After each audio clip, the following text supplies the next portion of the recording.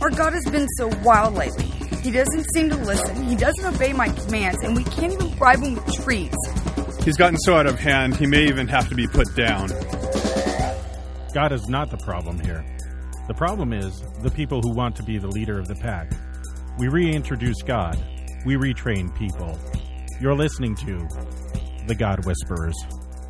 Oh, tiptoe, through the window, by the window, that is where I'll be. Come tiptoe through the tulips with me. Oh, tiptoe. You're listening to the world-famous God Whisperers. I'm Craig D'Onofrio. I'm Bill Swirla. Hey, actually got good volume on that. Thank you. I actually tried it before we went on the air. Well done, sir. I forgot to push my record button, though, so I may be asking you for a copy of this episode. Nothing like Tiny Tim. Well, we should just leave this playing throughout the whole program in the background. Didn't we use this during our investigation of Calvinism at one point? I think we did, as a matter of fact. It's very appropriate. So many ways. Yes. Well, let's listen a little more. Ah, yes. I remember Tiny Tim on the Ed Sullivan Show when I was a kid. It left an indelible scar. I'm trying to get us back into the whole disturbing yet compelling category that we were once in. We haven't used that for a long time. We may be occasionally compelling, but we haven't been disturbing in a long time. Yeah, I'm going to break that. We're going to be. How have you been? It's been a while. Yeah, you were in Prague investigating tiki bars overseas. Oh. I was in Kansas. I think we hanging out did on a a show farm. in between, didn't we? Yeah, I think we squeezed one in. Yeah. Yeah, we've been sporadic. The month of August has not been good for the God Whisperers. Tiki Taki in Prague. Yeah. Lovely place. So you were in Prague and enjoyed it immensely, from what I could tell from your Facebook images. I got a little addicted to duck and pork knuckle over there, though. I'll tell you, there's a place by us in Whittier called Bizarra Capital, which is it's a creative Mexican restaurant. Ricardo Diaz is the executive chef there, and he's really known in the area. Is that taco place where you took me that one time? No, okay. No, he shows up. I believe that was the Taco Lounge. That's also Ricardo Diaz creation. But the Bizarra Capital it's got a wider menu. But the reason I bring it up is they have a duck taco that is just unbelievable. It's like, there are places you go to eat where you go for this one thing. They might have other things on the menu that are good. They might be a good restaurant or not. But there's this one thing that they do that you have to have. And that's this duck taco. It's actually the taco itself is fried. It's a thick tortilla, so it's more like a chalupa or whatever. But man, is it good! It's like a duck confit. So it's duck cooked in its own fat. Yes. Oh yeah. But the Eastern Europeans love duck. Duck is a staple. Good duck is fantastic, but when it's not done well, it's tough. Yeah, you may as well just have chicken at that point. I read there was a Bourdain episode, I believe, of No Reservations, where he went out duck hunting with some good old boys, and I guess these guys just like to blast duck and never ate it. What? And that's because I think one time somebody got the bright idea. All right, let's try to cook one of these things. And so they took the duck that they'd shot, and they basically threw it on the barbecue and treated it like chicken. And exactly what you said happened. They ended up with this horrifically tough, dried out piece of it, just horrible. So they concluded duck was inedible. No. Well, Bourdain was about to correct the record here, and so he goes out duck hunting with these boys, and they spend better part of a day in a duck blind and blasting away, and they got some duck. So then he butchers them, and he goes and he pan sautés them. They're correctly butchered, just does the breast, nothing else, leaves the fat on. And it was like an epiphany for these guys. These guys, they were blown away at how good duck could be, providing you keep it sort of medium to medium rare. You got to, unlike most poultry, you got to keep that. Don't overcook that one. That one's got to be lightly cooked in its own fat. This aggression will not stand, man. Totally, especially against food. I will not stand aggression against food. So anyway, but it's a great episode. But all of a sudden these hunters become like, you could tell they were regretting all this duck that they basically, I don't know what they did with it, but they just were out for the sport of hunting duck, and I think they realized they'd missed a lot of really good meals. Have you seen the Bourdain's No Reservations done in Czech Republic? Yes. It's a great one. There's a guy making sausage. They slaughtered a whole pig. Yeah. And the guy's making sausage, but he doesn't have the machine that stuffs the casings. He's just like squirting it in there with his hand. It's an amazing thing. But anyway.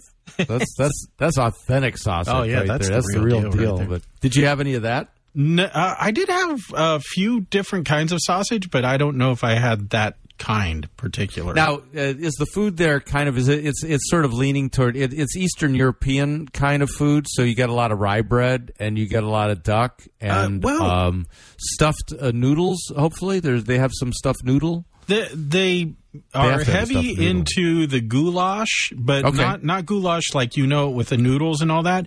It's basically meat in a sauce, and then they bring out.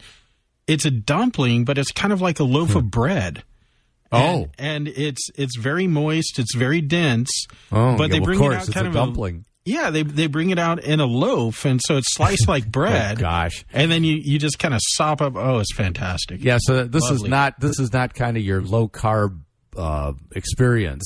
No, Paula got they bring out the dumpling. Yeah, she got the wild boar goulash. Oh yeah. And, My goodness, I had the duck. I was very pleased with my duck, but that was also a fine experience. Now, is that a potato dumpling, or I don't know how they make them exactly. I'm not sure. Is it like a big gnocchi?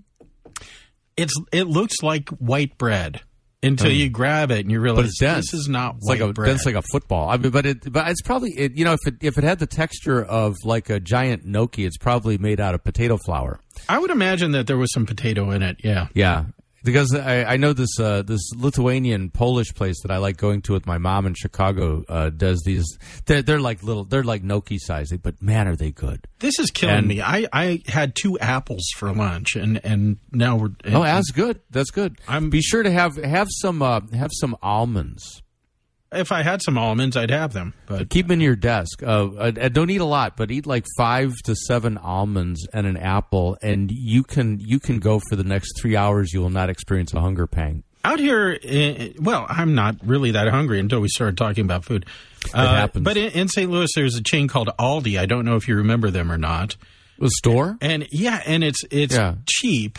Yes. Groceries, but it's a German. It's a German-owned company. They actually own things. They own Trader Joe's now. Really? Yeah, it's actually a big company. It's a big grocer, but they're kind of. I don't know how grocery works. There's high-end grocery like Whole Foods. And then there's kind of the middle level, and Aldi's doesn't have a lot, but they have a lot of big lot stuff for one thing, right? And like their produce is kind of like it's a day older. Yeah, you don't want their or a produce. Little bruised. Their breads are really good. A lot of their canned foods and frozen foods are kind of hinky. Some are really good, some not so much. But great bargains. They have big bags of wasabi almonds. And I think they're like $4 or $5 for this big bag. I love their wasabi almonds. No, I know people who. My mom actually likes Aldi. But yeah, the weird thing is they're the company that owns Trader Joe's. You go to Aldi with $50, you get a whole cartload of stuff. I mean, you're loaded. And then they have the quarter return thing for the shopping cart. Right. Which I think is a very cool system. Anyway, let's do a little housekeeping. The God Whisperers hotline. 626-593-7713, and I just paid the $30 for the year, so we have that. Thank you. Manly Doctor's number for one more year anyway. On behalf of GW Nation and the 3 people per year that call, we thank you for that. It was about $10 a call for the privilege. When you put it like that. Yeah. So that's anyway. like me. That's like me renewing my FiOS with Verizon. Boy, that was a trip. I love, and it's like this no matter what company. The intro deal is terrific. Oh yeah. And you get this 2-year thing, and sometimes they'll even just kind of automatically renew your 2-year deal. Rarely. And it's still terrific. And then all of a sudden, the terrificness ends. Yeah, the bill shows up, and it's 18 times what it once was. And you're like, what? Now, to be fair, I actually was able to renew at the same price that I've been paying for the last 4 years or so, and I got more internet speed. I went from 15.15 to 50.50, which is 50.50 is that's screaming. That's a nice speed.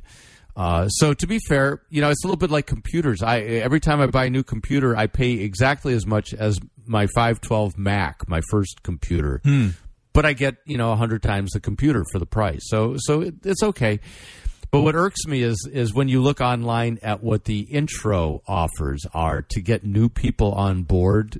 Same package is $30 a month cheaper, and they throw in a Visa card and a debit card and all kinds of stuff. And so I called them. I said, "How come I don't get all that stuff?" Well, you're a customer. I see. No. I was a customer. Yeah. Well, when you're a monopoly, you don't have much of a choice. And, you could go cable. Can't you? You could. Cable's expensive by me here, and I'll tell you, and this is not a plug or anything, but Verizon FiOS TV and internet is outstanding. It's just it never goes down. I never have a glitch with it at all. I mean, all my glitches are internal. They're my own, stuff. So I can't complain about service. It's just the tiered pricing and the hidden fees. And it's like, why can't you just be transparent about what something costs, Well, they are. When you sign up for that great deal, it's in the fine print that in 2 years, your $30 a month thing will go up to $185. It's like all that other stuff that you agree to when you download software. Have you ever looked what you actually have agreed to? Things about your firstborn child. Rarely. Oh gosh, I know. I mean. It's crazy. Anyway, housekeeping. So we got Skype. Yeah, that spells Manly Doctors 13. Manly Doctors 13. Yeah. Doctors. We are at godwhispers.org if you want to check in on the archive of all the shows. And you can reach us at godwhispers@gmail.com. I do have a few email letters, but they're not really sort of the on-air variety. They tend to be more housekeeping.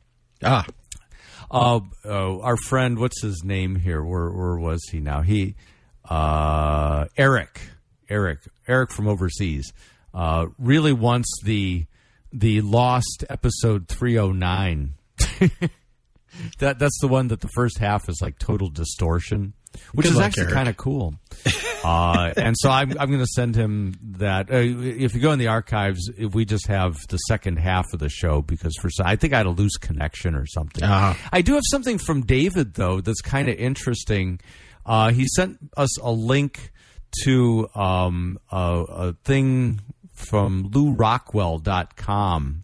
That's a good website, by the way, LouRockwell.com. Solid libertarian conspiracy theory stuff. It can be a little tinfoil hat, but they do have a cooking, food and drink, travel and leisure thing, and so they have a link here. No, actually, the link comes from The Art of Manliness, which you know about. Yeah, that's a fun website. It's a great website, and this is about mastering man food, how to cook bacon properly. Oh, nice! And so, that you can find that one. He had it at from the. Let's see, how did I get to? By the way, just to cut you off, along the lines of this, someone put on Facebook today a large kitchen where they had little piglets on a rotisserie, and I think they had probably about 10 on each one. Oh, nice. And I think they had about 5 going. I wept. It was so beautiful. I'm mastering the art of pulled pork at the moment on the smoker. That low and slow, baby. Low and slow. Low and slow and long. I mean, you've really got to go on. Here's the thing I discovered is don't start these things at like 3 in the afternoon. No. You'll be up all night. It was 10:30, and progress was not being made. No, and I went into I've been really getting into the science of cooking lately. I got some good books on cooking science. One by the Cooks Illustrated people, they can be tedious and boring at times, but man, are they packed with info. And I discovered that the reason is when you're doing like a pork shoulder or pork butt or something, there's a magic temperature of 160.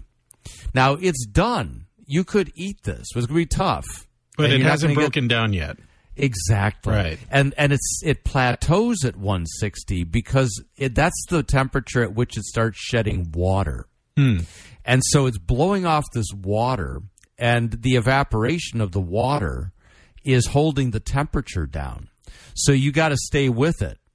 And then after a couple of hours, depending on the size of the piece of meat, it could be a couple of hours at 160, 170. It's just kind of stuck there. And then it'll start to go up to that magic temperature of 190, 195, where the meat starts to break down. And that's when you get that's when you get tenderness and deliciousness all in one. I know what a lot of pros do, and I think I got this from Bourdain, is they'll smoke the meat for about 3, maybe 4 hours. Right. And then that's when all the smoky goodness is done pretty much. Yeah, you don't want to over-smoke meat because otherwise it's like licking out your fireplace. Yeah. It's not a good experience. You can bring it in the house then and put it in the oven to finish it. And it also makes your house smell like heaven for like a week. So actually, it works beautifully. And what some will do is they'll wrap it in aluminum foil once it gets to the magic place.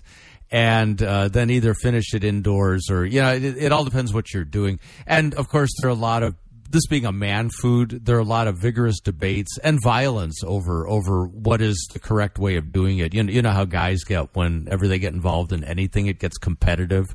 Sure. And that's what I ended up doing. I ended up bringing it indoors, sticking it in the oven, and I actually cranked the oven. Which is probably heresy, but I had to get to sleep. So the next time we're starting this project at about 9 in the morning. Now, what kind of smoker are you using? Is it charcoal or is it electric or? I'm using an aftermarket add-on to my Weber kettle called the Smokinator. For people who want to do small-level smoking, don't want another piece of equipment cluttering the backyard or patio or wherever you do this. This is a dream come true. It's a nice piece of good quality stainless steel that's been cut and bent so that it basically, to describe it fits into your Weber kettle, and it creates a compartment off to the side that holds about 50 briquettes. And then you can put chunks of smoking wood in there. And in the middle of it, it's got a little reservoir that holds about a cup or a cup and a half of water. So it's a wet smoker. And it's genius. The thing holds temp like a champ. Yeah. And it basically turns your Weber kettle into a wet smoker. I used to do all those luau's with that offset barbecue, with the side box and everything. Yeah, that's what the big boys tend to go with that. Yeah, but every 45 minutes you have to go out and tend the thing. Well, that's with the Smokinator. About every hour you got to top off the water reservoir because it's not very big, and you got to plug in, maybe five to 10 briquettes just to keep or at least stir them up because they get a little static, covered with ash. I keep a remote thermometer probe in there so I can monitor the grill temp and the meat temp. And it's got transmitters, so I can be hanging out watching the game in the living room and know the temperature of my meat. I love those. Those are great. Yeah, but once you see the grill temp starting to fall, it needs attention. So about every hour. My brother-in-law. We're turning this into the barbecue edition, but my brother-in-law in Kansas has this cool device. It's a pellet smoker. Oh, yeah, my brother has one of those, too. It's kind of cool. Traeger puts out. It's like an offset smoker. It's got a side, but the actual burner is in the cooking compartment. And what it has, it's got an auger that feeds in these pellets into a little cup, and it's burning. And so you can regulate the temperature of the cooking thing by how fast the pellets are being fed. And it's actually, it holds temp amazingly well. So you can do low, 200, 225. You can do mid, 325. Or you can have a grill at 400, 425, just depending on how many pellets it's burning. And at the lower temperatures, the pellets tend to smolder, so you get a nice smoke. So he was doing things over these pecan wood, or as they say in North Carolina, pecan wood pellets. Outstanding. And the beautiful thing about that is you just stoke up the pellet box and turn it on. It's electric feed. And you can smoke all night. You don't have to tend it. And that's what he does for the big projects like brisket. So that's one of those things. I like the zero tending, like the electric one you're describing, or this pellet thing. You don't have to baby it, so you can go to bed and wake up next morning to the smell of deliciousness. I've gone to the electric. Hey, Bill, let's take a break here. I need you to log back into the system. Not a word about God. You're a little glitchy in the system here, so let's go ahead and take the break. And I'm glitchy. I'll dump you and then log back in, all right? Beautiful. All right. You're listening to the world-famous God Whispers. We'll be back. When you're alone and life is making you lonely, you can always go.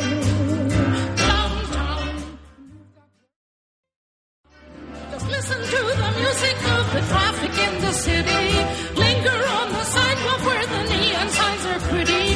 How can you lose? The lights are much brighter there. You can forget all your troubles, forget all your cares. Go downtown. Things will be great when you're downtown. No finer place. The lovely tones of Mrs. Miller, the Saint Mrs. Miller, by the way. She pairs well with Tiny Tim. They do go together really well. She's so good. There are movie shows. Let's just savor it. Downtown, maybe you know some little places to go where they never close. Downtown. Wow, I got a chill down my spine. I mean, that was so amazing. That's music. You're listening to the God Whispers. We're working on the disturbing. We're bringing the disturbing yet compelling back, one Mrs. Miller at a time. I'm Craig D'Onofrio. I'm Bill Swirlo. Leave the gong out here. I just want to finish up that if you don't mind that article on bacon. We got off on a little barbecue tangent there. Basically, he outlines the various methods of bacon. Pan fry, and the key is to make sure you do enough to get enough grease in there. Microwave. They're flipping it. Microwave. The way I do it, baking. I prefer oven-baked bacon myself. I use a toaster oven for that. He goes 350, I go 400, but nothing finer. You don't have to do anything. You don't have to flip it. You don't have to do anything. Just put it in the oven. About 12 minutes later, you've got bacon. And then he talks about Vermont style. Ooh, don't know what that is. Maple syrup. Oh, yes. How can that go wrong? No. And, or brown sugar cure. That's coating it, letting it marinate in a little brown sugar. And then he's got a few other things happening there. And then the article ends, of course, with a category: turkey bacon ellipsis is not bacon. Blue, you're my boy. Do you ever see that it was a Parks and Recreation where April and Ron Swanson are at some store and the guy's giving out samples of turkey bacon and Ron is just taking one after the other and throwing them directly in the trash. You know, the guy goes, I can't give you any more. And so April takes one, she throws it in the trash, and Ron says, I just want to ensure that no one ever has to eat this. Yeah. Hey, a while ago, I threw it out to the God Whispers Lounge, which is also known as the Biker Bar on Facebook. It is. It's the Biker Bar of Facebook. And I said, what would you like us to talk about? And we got a few responses. I think some of them can't even be mentioned on the radio without the FCC shutting us down. Yeah, probably. So why don't we just kind of rifle through these and see what we can come up with? All right. Christopher says, why Baptists reject infant baptism? Uh-huh. Well, 2 reasons. Maybe more, actually. Reason 1, they see baptism as something you do. And if you don't know what you're doing, you shouldn't be doing it. So infant doesn't know what it's doing, shouldn't be doing it. 2, Baptists reject original sin. Don't believe there's anything spiritually wrong with an infant. So no need for any cure if there's no disease. Can you think of any others? The only thing that I add to that is the age of accountability, which is nowhere to be found in Scripture. Yeah, that's kind of tied to the denial of original sin.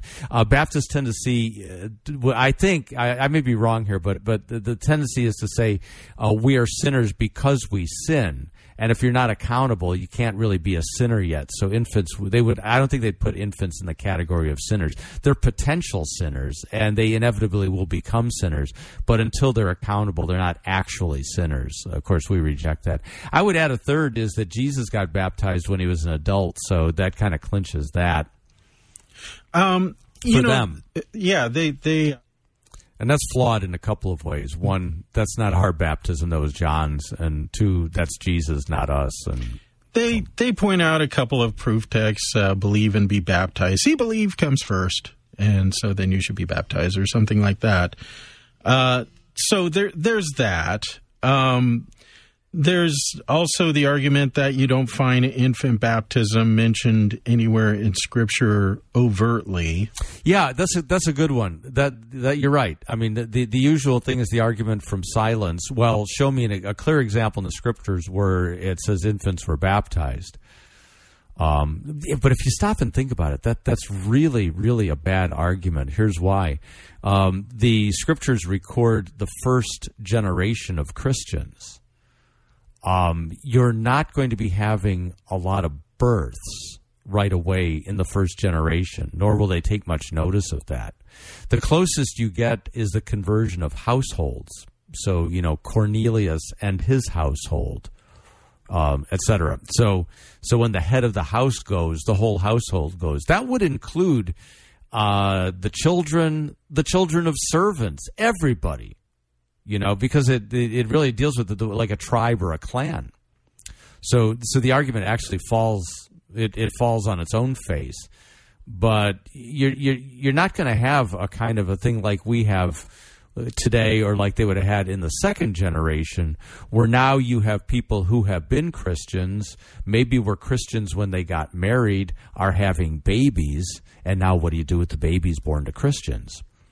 I would say also probably the big thing, and of course there are Baptists who are Calvinists and Baptists who are Arminians, and you can look that up in the dictionary.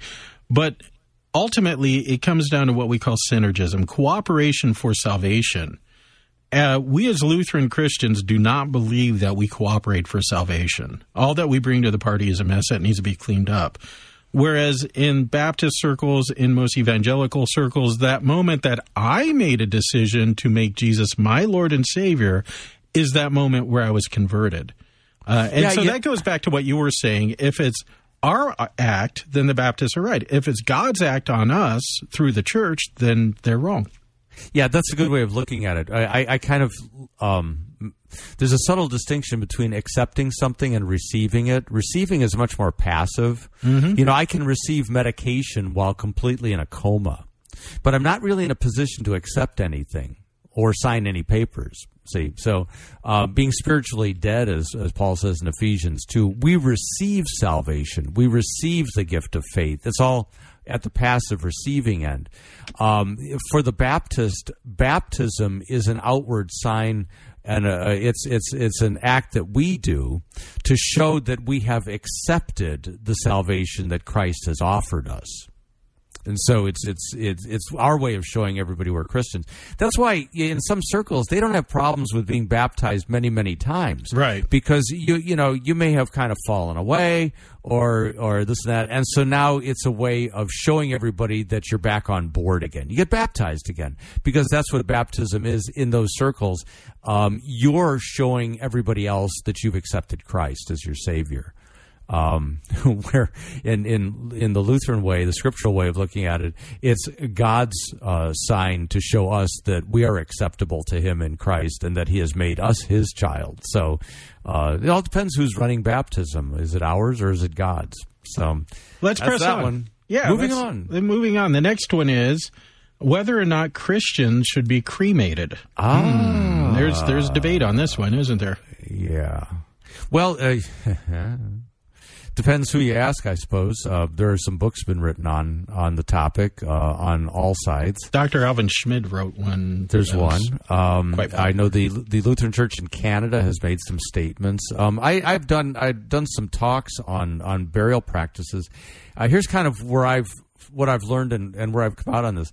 I think the issue in cremation is not so much the burning part. Everybody makes a big deal about the burning part. You couldn't burn a corpse until that's a modern thing because you needed furnaces that were hot enough because we're like 80% water. We don't burn well. And apparently funeral pyres are just horrific. They were so bad that when people observed them, they begged to be buried instead of burned. That's how bad they were. The typical practice before cremation, there were some laws. The French had a law that you had to burn a body that washed up on shore. To prevent the spread of disease. So a lot of times for hygienic reasons, they burned the body. They took the bones and buried the bones because bones don't burn. Even today they don't burn. They have to be ground up in order to get a uniform dust of some sort. Bear that in mind when you open that can, by the way. But cremation's a modern thing because you needed modern furnaces that could get up hot enough to burn basically something that's 80% water. And so my issue is not so much with the burning of the body, because basically if you bury a body in the ground, it's basically going to be worm food and composting anyway. So we're not talking about preserving the body materially in some fashion. Here's where my problem is: scattering the ashes as a ritual symbol. I have a real problem with that.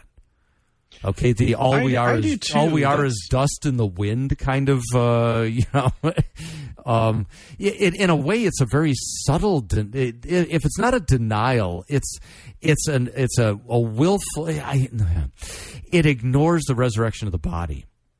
Right. There's that, and also this is what they did with heretics to try to make it hard for God to put them back together. Yeah, God couldn't do that. Right, right. And what happens if you blow up in a spacecraft? Or what happens if a burning building collapses on you? I'm not saying that they were intelligent about this. Bomb, that's ridiculous. and when we say resurrection of the body, we don't mean that God reassembles your molecules. Because if you stop and think about it, here's a really creepy thought. That you're not materially the same person you were like even a year ago. No, I have mostly all new cells. Yeah. And so you're all new. We're continually being renewed in that way. So it's not like a conservation of matter thing,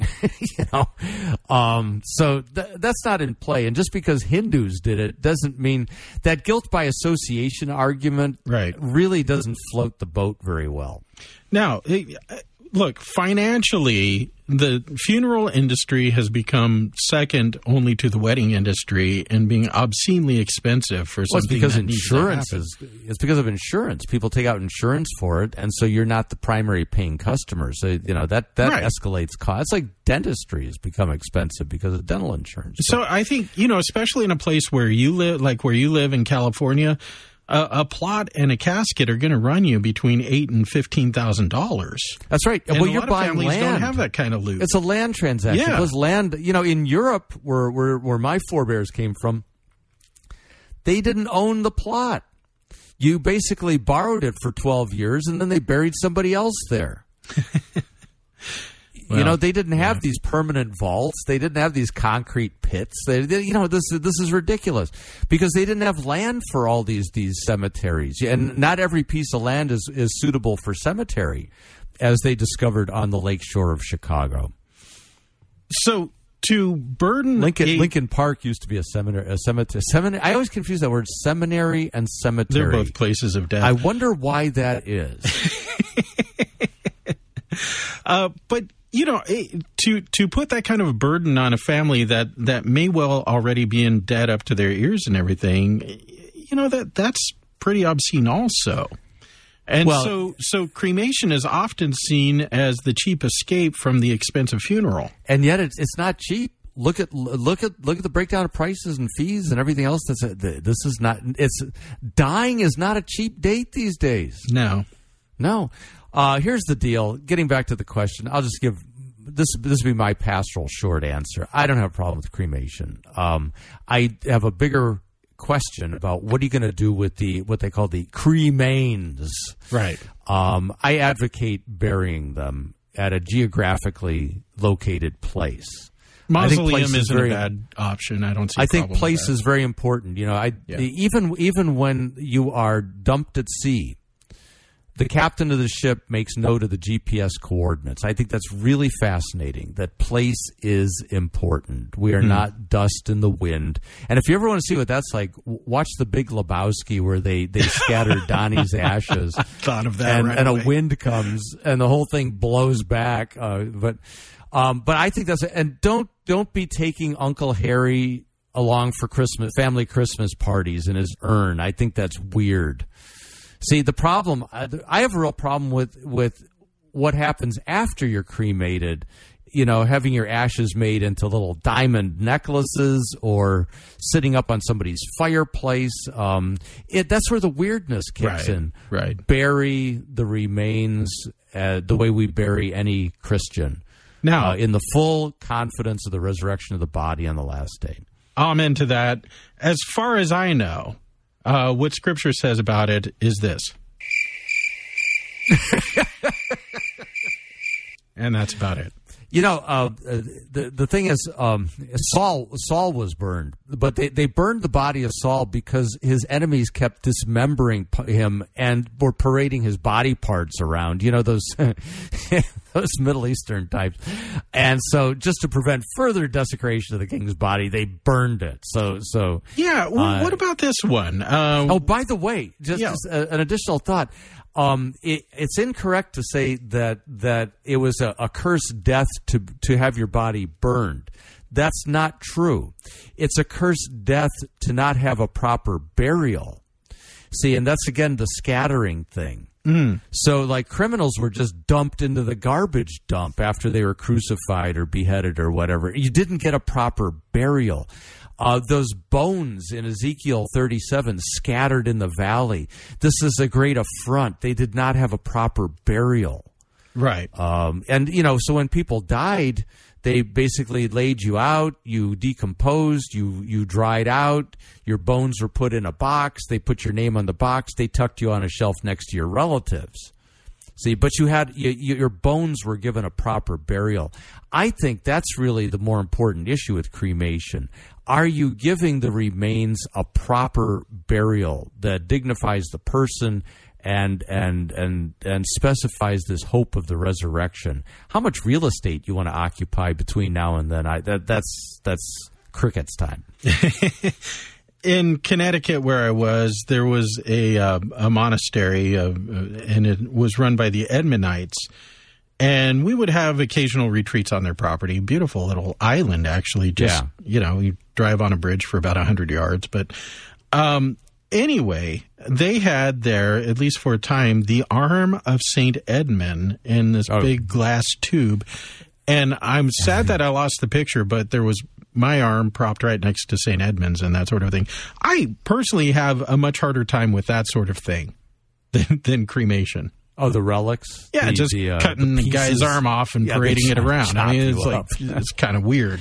But it's in the same category, I think, as making an amulet out of grandma or putting Uncle Harry on the mantelpiece and taking him up to the family cabin for Christmas. It's just ridiculous. Next one, Joan writes, is confirmation necessary to the Lutheran Christian? Answer, no. Apology 13 lumps confirmation in amongst man-made rites. It's actually lumped in with last rites. It's not a bad thing by any stretch of the imagination. What we do with it sometimes becomes bad, but to actually make sure that our people are educated in the basics of the Christian faith. Oh, absolutely. And I mean that's a good thing. That's not indoctrination is a good thing, even though it's a dirty word these days. But confirmation, some kind of add-on to baptism, is completely made up. I mean, it's a man-made ritual. There's some attempt to derive its origins to the laying on of hands of Peter and John on the baptized Christians, or the baptized in Samaria in the book of Acts. But I wouldn't make anything in the book of Acts normative. In fact, the book of Acts is the collection of the strange and wonderful things that happened that got the church started. But I wouldn't make that normative at all. But no, it's not necessary. Teaching is, baptizing and teaching are what makes disciples. In our congregation, we're exploring a kind of a two-step confirmation, celebrating the point at which you know the small catechism, and celebrating when you turn 18 and are recognized as an adult.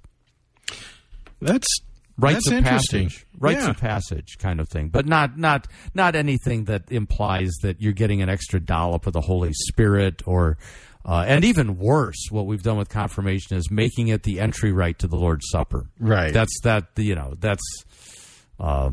news. I grew up with that. I know it's not good. I think there's only one baptism, but I think maybe we should reconfirm our people every 10 years or so. It's like a driver's license. You got to take a test. Right. Let's see if it's working. Right. Is your baptism still working? Want to go on to the next one? Yeah. Next one. This one's actually important. Jason writes, which donut is better, a Boston cream or sour cream donut? I'm going to let you go first on this one, Bill. I don't eat donuts. But if I were confronted with either of these two donuts, I would have to say I'd go for the Boston cream. I'm going to say incomplete data set here because I don't know who the baker is. Good point. I'm assuming the Boston cream donut has chocolate frosting on it, which I love. So, I'm just making some assumptions. It is delicious, but there was a place where I used to go on occasion that had blueberry sour cream donuts that were fantastic. And so really, I've had good Boston cream, bad Boston cream, good sour cream, bad sour cream donuts. So, Jason, as you say, I don't think that we have enough of the variables here. I go Boston cream in general, unless there's further data. William writes, what happened to the Longhorns? No idea. Longhorns are an American breed. And it's funny. I'm assuming we're talking about cattle here. I thought maybe he was talking about football, but yeah. I'm going to assume cattle. Okay. Let's talk cattle. All right. Because my brother-in-law was discussing this just last week. Wow. But the Longhorn is an American breed and still prized in many places. You still see them around. But eventually, slowly, they were replaced by the European breeds of cattle they have shorter horns. One of the problems is practicality. That those horns grow straight out, and A, they're dangerous, and B, makes loading cattle, driving them, lots of things rather difficult. And so the producers actually prefer the European breeds rather than the American Longhorn. So it just kind of like gave way to the breeds that came from Europe. As for the Texas Longhorns, I have no clue. More information than I ever wanted to know. There you go. Right there. Well, you like your beef, though, don't you? Yes, I do. There you go. Yes, I do. Walt, selfie toasters. I have no idea what's he talking about. There is a new gizmo out that I don't know how it works or whatever, but you take a picture of yourself and it will imprint it on your toast. Oh, no kidding. I saw this on Facebook just the other day. Seriously? Yes. I want one. I think we can make a fortune with Luther toasters. That rocks, boy. This will take religious apparitions to a whole new level.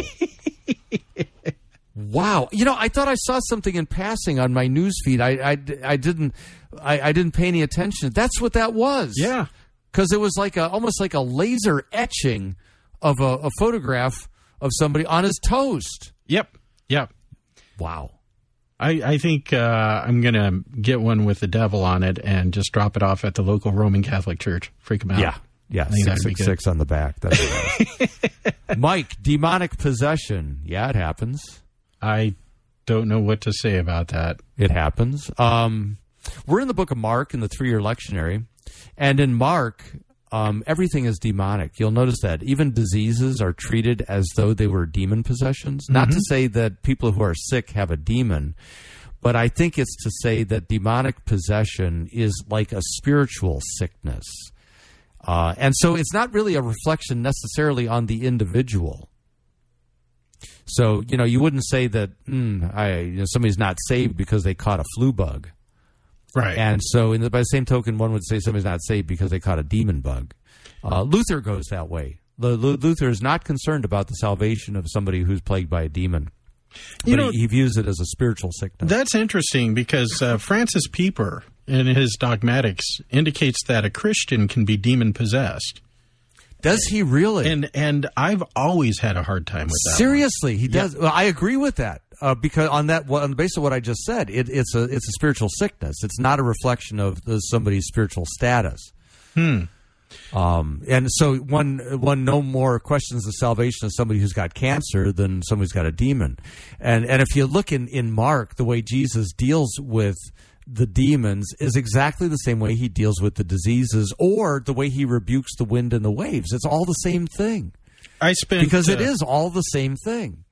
I spent maybe an hour and a half in Dr. Lou Brighton's office hashing this one out. And, he's one of the few people in our synod that actually knows a lot about demon possession. And he went the way of Pieper.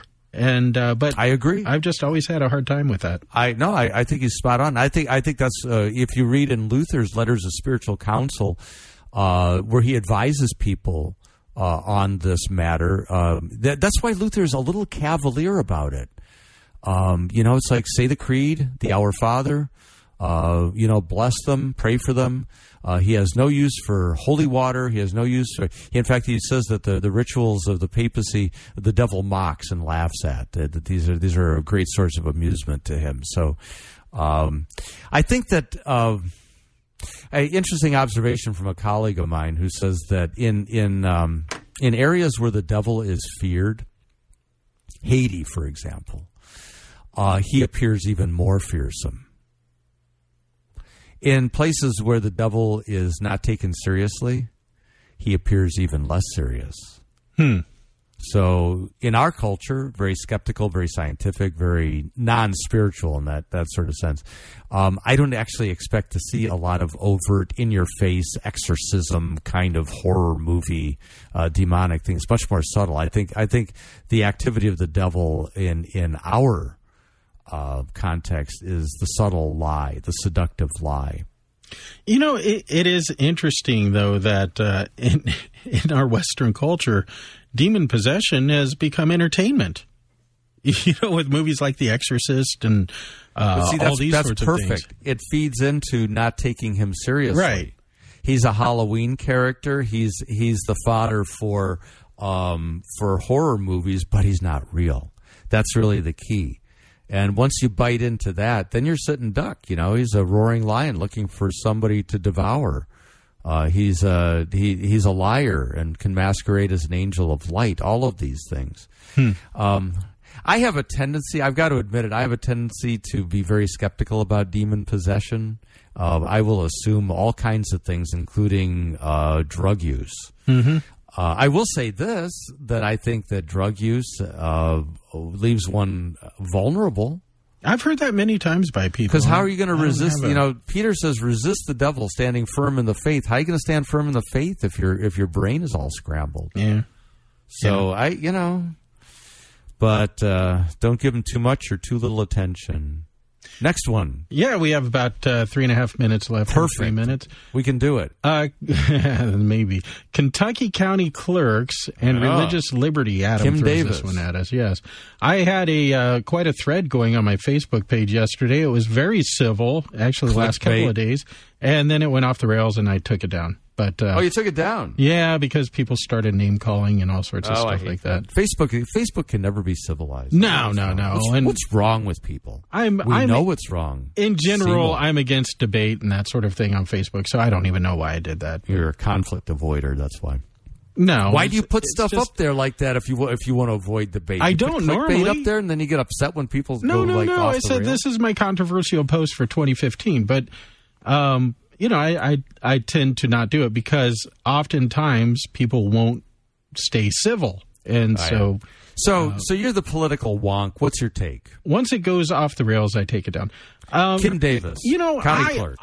Honestly, I keep hearing so many conflicting stories, but my take on it thus far, and with the caveat of not having all the details, if you're a cop, you're sworn into office, the laws change, you don't get to pick and choose which laws you enforce.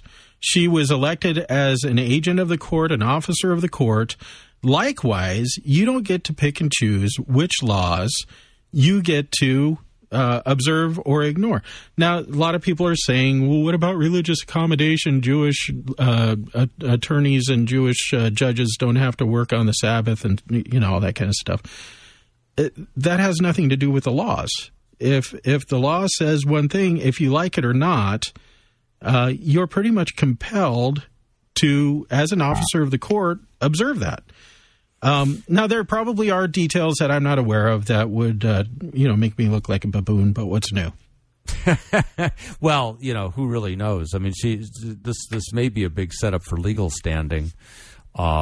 Because certain things have to be challenged, I think. Does the Supreme Court have the right to overturn state law? Well, no. We got a federal state issue on our hands here. And last time I remember, I think we fought a war over this kind of an issue. Right. So I think there's some unsettling things. Here's a couple of things. First, 30 seconds. I know she's part of a weird sect, but she's one of the tribes. She's a Christian. So, I like to support the tribe. Okay. So I'm cool. I support her in the stand that she takes. I don't necessarily agree with the tack that she's taken. Secondly, I think that she's wrong in the sense that her signature does not constitute approval of marriage. The person who solemnizes that license does. So the real question here is, should pastors be signing wedding licenses any longer? And I say no. The last question is, Dr. Norman Nagel, we love him. Absolutely, and he just cleared his 90th birthday, I believe. Beautiful. Hey, Bill, see you next time. All right. I want to apologize to a whole bunch of people, but we're out of time. See ya.